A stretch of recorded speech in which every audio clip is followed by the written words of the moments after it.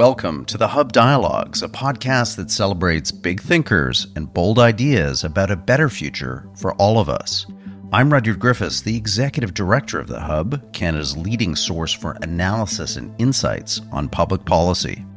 Our goal at the Hub is to escape the opinion bubbles of conventional conversation and prod our popular discourse back to the issues and ideas that can shape our collective future. On the Hub Dialogues, you'll hear Sean Speer, our editor-at-large, in conversation with some of the world's sharpest minds and brightest thinkers about the issues and ideas they're passionate about and that they think we should spend more time focusing on. The Hub's podcasts are generously supported by the Ira Gluskin and Maxine Granovsky-Gluskin Charitable Foundation. Enjoy this Hub Dialogue. Welcome to Hub Dialogues. I'm your host, Sean Speer, editor-at-large at the Hub. I'm honored to be joined today by Deborah Appleman, the Hollis L. Coswell Chair of Educational Studies and the Director of the Summer Writing Program at Carleton College in Northfield, Minnesota. She's also the author of the fascinating new book, Literature and the New Culture Wars, Triggers, Cancel Culture, and the Teacher's Dilemma, which discusses how culture war politics are intruding into the classroom. I'm grateful to speak with her about the book and its key ideas and arguments. Deborah, thanks for joining us at Hub Dialogues, and congratulations on the book. Thank you so much for having me. I really appreciate your interest and your willingness to talk to me about this important topic. I suppose a good place to start our conversation is to describe the problem that you're seeing and hearing from other teachers. While listeners may be familiar with the spilling of the culture war from politics out into the broader society, they may not instinctively think of literature as a place where it may manifest itself. How, Deborah, are culture war politics pervading the classroom, including the books that teachers or professors are assigning? And who is responsible? Is this a left-wing or a right-wing problem, or both? Well, let me take that last point, which is such an important point, first. As you know, the first chapter of my book is called Clowns to the Left of Me, Jokers to the Right, because one of the things that's been so astonishing to me is that this pressure of canceling, this culture war, is coming from both liberals and conservatives. Classroom teachers are used to kind of conservative critics who think that the books that teachers choose are inappropriate because of profane language or explicit sexual content. And we've been dealing with that with support from the American Library Association. And we're about to celebrate Banned Book Weeks coming up. So we're sort of used to that. What we're not used to is the kind of canceling that's coming from the left. Canceling because of problematic portrayals, because of the use of offensive language, and canceling because someone has made a judgment about the appropriateness of the life of an author, for example, Sherman Alexie, and the degree to which that author's behavior should keep us from teaching their books. So it's a particular moment in time where we're being pressed from both sides. And that, of course, in the United States is exacerbated by a lot of movements, a lot of anti-gay movements, by movements of critical race theory, even though the people who talk about it don't really exactly know what it is, a real kind of backlash. So one of the things that happens with students, there's also a good reason why this has bubbled to the surface, and that is our increasing awareness of students' mental health. The mental health crisis, if you will, has been exacerbated by the pandemic. Adolescence has always been a turbulent time for young people, and even normal adolescence has its, ups and downs. But we teachers have our own version of a Hippocratic oath, first do no harm. And so on one hand, we don't want to have kids read things in our classroom that perpetrate hurt. On the other hand, the purpose of reading literature is to unsettle you, is to hurt you in some ways, and is maybe, in my opinion, most importantly, giving you the opportunity to feel the hurt of other people. That's where empathy is built. So if we cancel or omit all books from our curriculum that have the potential to create emotional distress, I'm not sure what we'll be left reading. And we're leaving a site for young people to learn that important skill of empathy, empty of important words. In the book, you describe yourself as a progressive educator who is struggling with how notions of social justice and equality can manifest themselves in trends such as cancel culture and trigger warnings that ultimately stand in the way of intellectual pursuits, including by removing certain texts from the curriculum. As you explained, these people ostensibly think that they're doing right by values that you share. What do they get wrong? And why do we need to be careful that even well-intended efforts to address historic wrongs or respect marginalized groups or voices don't ultimately harm our ability to think and learn? That's such a great question. I think there are a couple of things that they get wrong. Well, the first thing that they get wrong is that they decide a priori for the students. And if one of our goals in education is to teach students to think critically, we should do what the academic Jerry Graff said a long time ago. We should teach the controversy. We should say, for example, let's just say for the adventures of Huckleberry Finn, picking out some low-hanging fruit in a way. You know, this book has come under fire because of its portrayal of people of color and its use of the N-word. On the other hand, there are things that we could learn from it. What do you think? How should we approach it? And to sort of have a point counterpoint. I did that with a group of students who wanted to read Sherman Alexie's The Lone Ranger and Tonto Fist Fight in Heaven. And we didn't not teach the book, but we also didn't hide the controversy. So teaching the controversy and inviting students to make moral judgments in a protected place is one thing. I just think that there's ways in which the left is being so arbitrary, removing something and canceling things. So that's one thing that they get wrong. Another thing that they get wrong is that although we want to avoid using any language that essentializes or hurts people, when you're dealing with an author like James Baldwin, for example, James Baldwin uses the N-word to shock and to demonstrate to his readers what harm is being done to African American people. He doesn't want I shouldn't speak for him, I know, but I can't imagine, given his goals of his writing and his proactiveness, that he would want his works to be banned because of an offending word. So sometimes we forget about the intent of the author. Another problem, and this is the last one I'll mention for this particular question, is what I call in the book the problem with presentism. What liberals and others are doing is superimposing our 21st century moral code onto the 17th, 18th, 19th, and even the beginning part of the 20th century. You know, we expect the use of pronouns, the way we deal with women, the way we deal with other marginalized groups, to be reflective of the hard lessons that we've learned about what it means to treat people equally. But I don't think that you can hold someone hostage who lived centuries ago to what it is that we've learned. We can see what mistakes they're making and how they regard people. And then that can be the beginning of a conversation with young people about how we have grown. Writers write the world that they've lived in, and we can't punish them for writing a world that didn't exist when they were writing. It's worth emphasizing that your book is also highly critical of right-wing efforts to either micromanage curriculum through things like standardization or to similarly remove books that conservatives don't like. The net effect, though, is, as I interpret it, your small L liberalism puts you in something of unique company in today's polarized world. Why do you think this has happened, Deborah? And what has been the reaction to your book, including within progressive circles? So I'm holding my breath about that last part. I'm fully expecting to be canceled myself.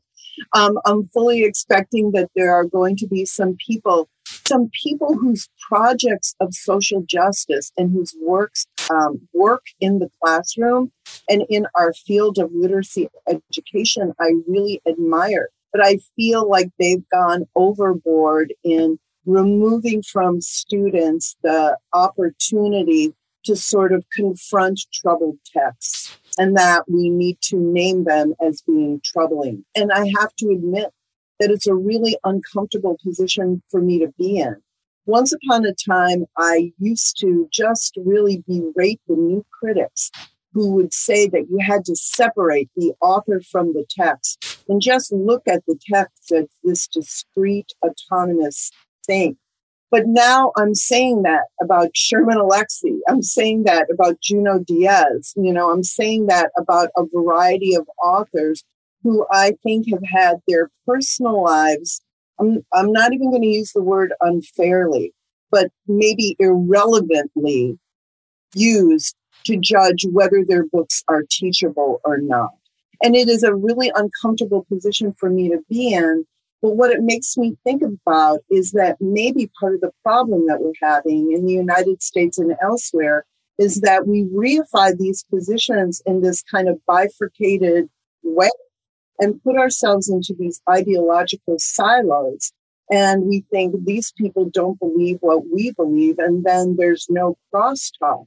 So I'm finding myself really stuck in the middle and realizing that now I can see merit on one side, merit on the other side, but that both sides are kind of overreacting, and the people who are suffering the most are students who have the opportunity to sort of tread treacherous waters with people who are trained to do so. I'll come later in the conversation to the inherent presumptions about students' ability to confront some of these so-called troubled texts.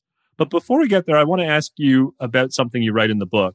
You write, quote, that cancel culture is not only intellectually impoverished, it's spiritually impoverished as well. What do you mean? Why don't you elaborate on that line? Sure. And I think that this is related in a maybe surprising way to some previous work that I've done by teaching at a high security prison for men, for the past 15 years. So what I've learned is that human beings are complex creatures who make mistakes, make missteps, say things that they shouldn't, do things that they shouldn't.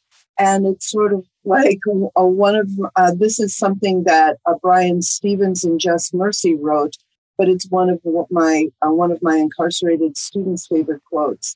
Everybody's better than the worst they've ever done.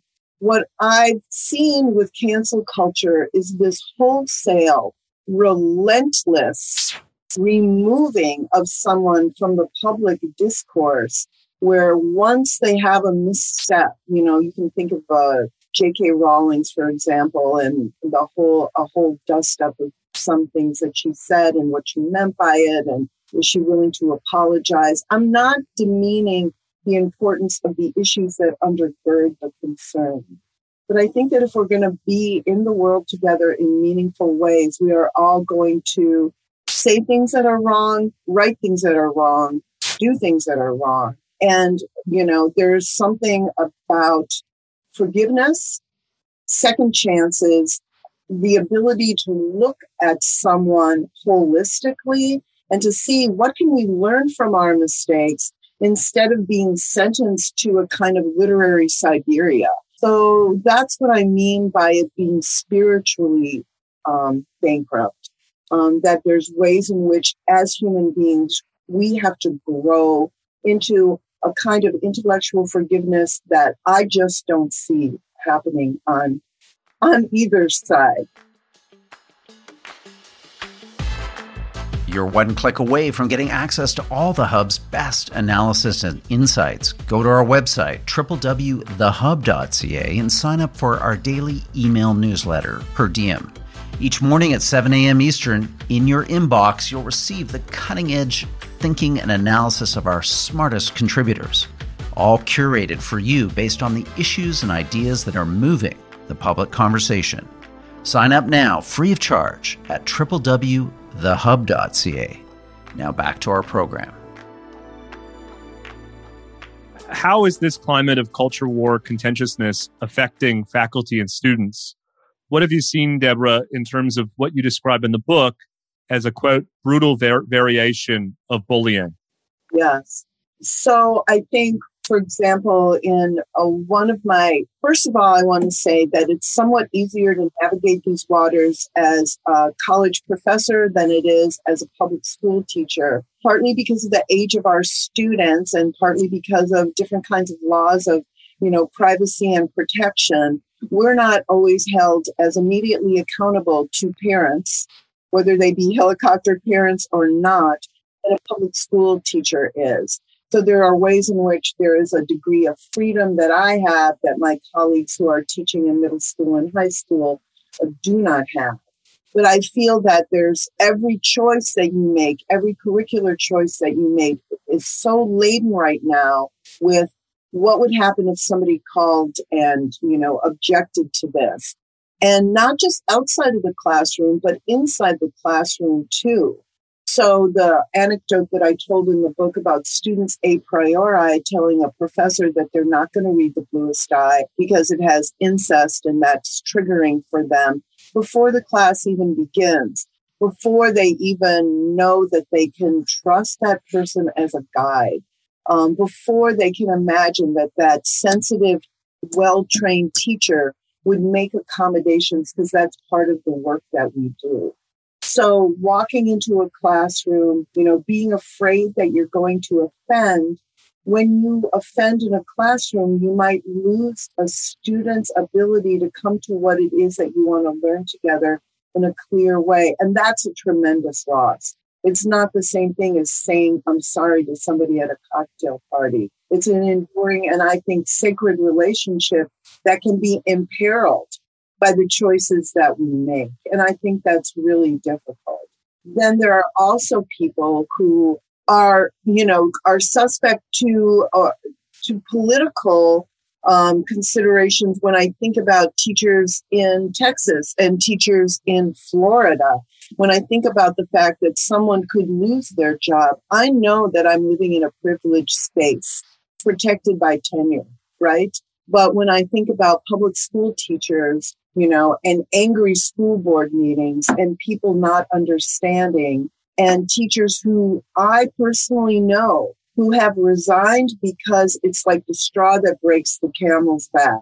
When you think about under-resourced schools, you think about the pandemic, you think about all of these things, and now having to defend what you're teaching to a whole host of people and to not be respected or trusted for the professional that you are can be backbreaking. And then everybody is afraid to not be politically correct. I'm a little afraid of it too. I mean, it's sort of like, I can't say that I haven't lost any sleep on this. And I'm kind of like ready to face what's happening, but I also know that it's a risk. I'm lucky enough to be in a position to take that risk, but not everybody is. And that's one of the things actually that motivated me to write the book. That's terrific. A ton of insight there, Deborah. You mentioned the issue of tenure. A tenure, of course, in theory, is supposed to give university or college faculty the security to take risks in their research and teaching. So job termination may not be the main threat here. It's something less concrete, but possibly more powerful in the form of social censure. Can you talk about the role of social pressure to effectively constrain what's taught, discussed, and debated in the classroom? Absolutely. I think that's a really astute point, that it's not about job termination, but it's about the fabric of our lives, our teaching lives as we live it, right? So it's really expensive to be mistaken for a social conservative if you believe in the things that I believe in, if you believe in social justice and equity for all, if you believe that incarcerated people deserve, a great education, if you believe that, urban schools need all of our attention and more, if you believe that every child can succeed in college and the workplace, to sort of be labeled as a conservative or as a person who doesn't care about equity for all, can be really harmful And I also think that it's tricky, and sort of like, as teachers get older, at first I feel like my first 10 years of teaching, I was given the bye of being younger. And so, of course, maybe I'm cool because, I'm listening to the same soundtrack as my students, and I am espousing these liberal things, But now that I've been a teacher for over 40 years, I can easily be labeled as a person who doesn't get it, right? Who's too conservative.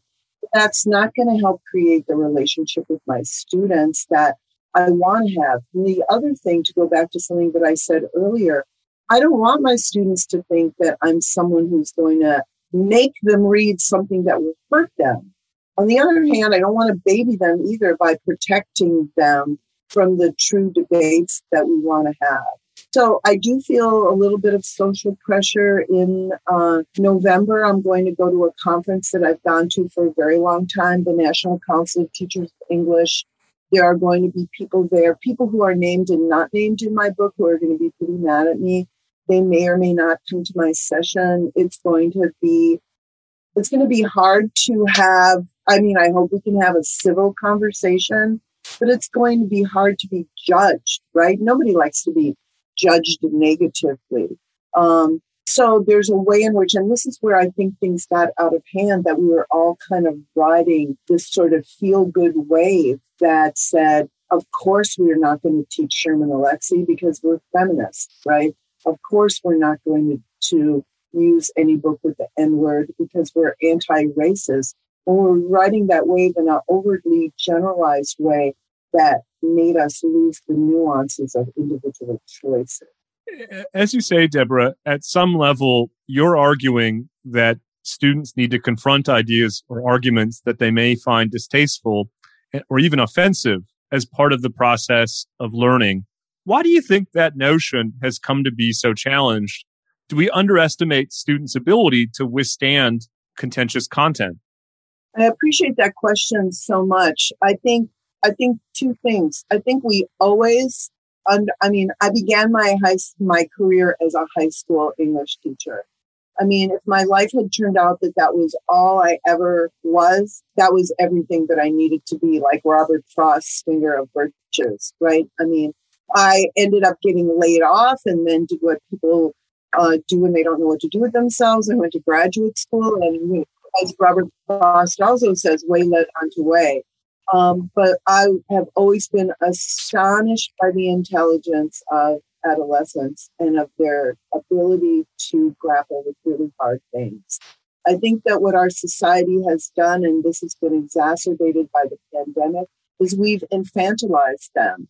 During the pandemic, I had so many of my college students, taking a class from their childhood bedroom with their stuffed animals behind them.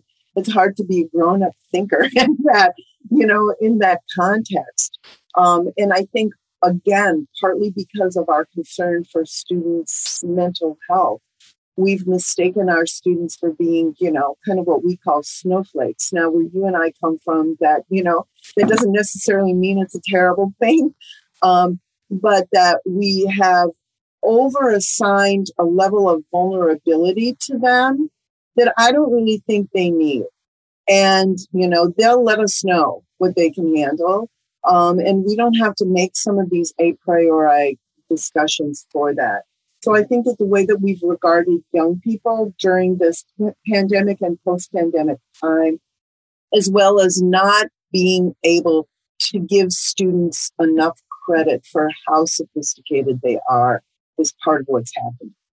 What would you say, though, to the idea that many historic literary figures, including Poe or Hemingway or Fitzgerald, were misogynists or racists or whatever? How do we grapple with historic record? And how should we make judgments about which, if any, historic literature should remain outside of the contemporary classroom? Right. I've been thinking about that a lot. So the first thing that I would like to say is that a classic should not be read just because it has been read in the past.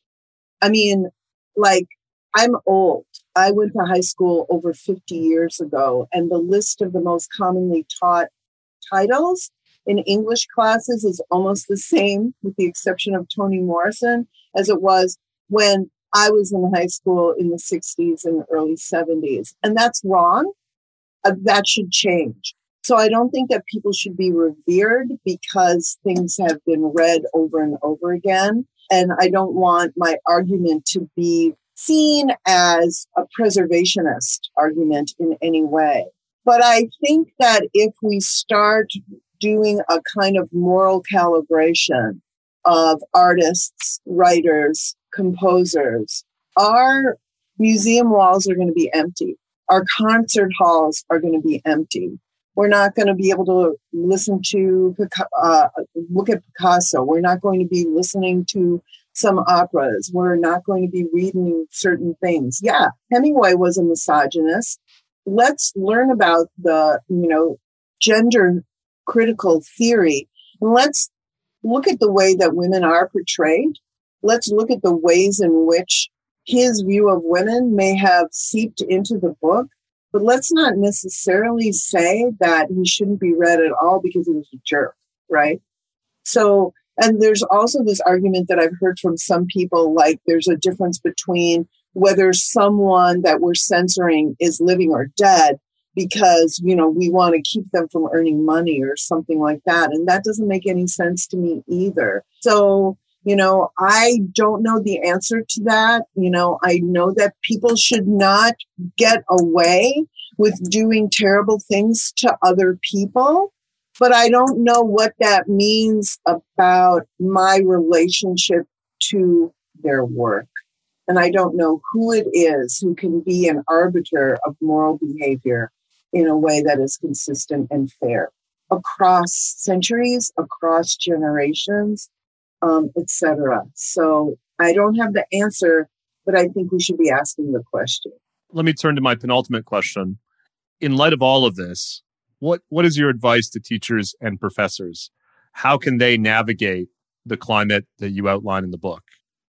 Thanks for that. I think that to be aware that it's a complex and nuanced topic, to have critical conversations like the one that we're having together, right? With their colleagues, to sort of think through things together. Too often, teaching is such an isolating activity. It's ironic, right? Because it's one that's filled with people in the classroom, but we often make curricular decisions and hard decisions alone as we are preparing. So to have that conversation, to get support from professional organizations, to always give students choices, which I always did, right? It's sort of like, if there's ways in which you can't read this because of pressure from home or because it makes you uncomfortable, let's have another choice. Not every book should be read by everyone, but that's not the same thing as saying they should be read by no one. And I also think that people need to talk with themselves to be able to sort of do a calibration of their own moral compass. Why do I have this point of view? Is it because I really believe it, or because it feels too politically expensive to go against the grain, right? To say, oh yeah, me too. So I think teachers should do that. In the book, what I tried to do in every chapter is to have some specific strategies, whether it's with pairing text, teaching the controversy, giving some what I call escape hatches, not keeping things from kids, letting students decide some of those difficult choices together, informing parents, educating parents, and really getting a support group instead of just kind of collapsing on it. Nobody wants to be a culture warrior. That's not what teachers signed up to be, but it seems like that's what we are right now. And if we are, then let's give it a good fight. Let's wrap up on that particular question. What led you to raise your hand? Why did you ultimately choose to speak up? Ultimately, I chose to speak out. Actually, it goes, all the way back to Sherman Alexie, because as a high school teacher and as a teacher in an urban school with Native students, I sort of saw the power of the work that he did and how students responded to him. And that very high school was starting to remove his books from the shelves. And coterminously, there was something that I wrote about of Mice and Men, which is one of the very, very first books that I taught more than 40 years ago. And, they just sort of like banned it and said, well, we've got some worksheets and other kinds of things that can do the work of this book. And to me, that was like the straw that broke the camel's back. Was that I cannot acquiesce to this. At least I have to say something about why it feels wrong to me, even though I'm sympathetic to people being upset with Sherman Alexie or knowing that Of Mice and Men can be problematic. I'm not saying that there aren't issues, but I just felt like the move to remove them completely from the lives of young people when I know what work they could do for them was just something I couldn't keep silent. The book is Literature and the New Culture Wars, Triggers, Cancel Culture, and the Teacher's Dilemma. Professor Deborah Appleman, thank you so much for joining us at Hub Dialogues. Thank you so much, Sean. It was a pleasure to talk with you. Thank you for listening to this episode of the Hub Dialogues, brought to you by The Hub, Canada's leading source for analysis and insights on public policy. We hope that you enjoyed this episode. Please share your favorite Hub podcasts with friends and family, subscribe wherever you get your audio online, and leave us a rating and review. We greatly appreciate your feedback and comments. I'm the Hub's Executive Director, Rudyard Griffiths. The host of today's program was Sean Speer, the Hub's Editor-at-Large. This episode was produced by Amal Attar Guzman. The Hub's audio producers are Alex Glutch and David Matta. The Hub podcasts are generously supported by the Ira Gluskin and Maxine Gronowski Gluskin Charitable Foundation. Thanks for listening.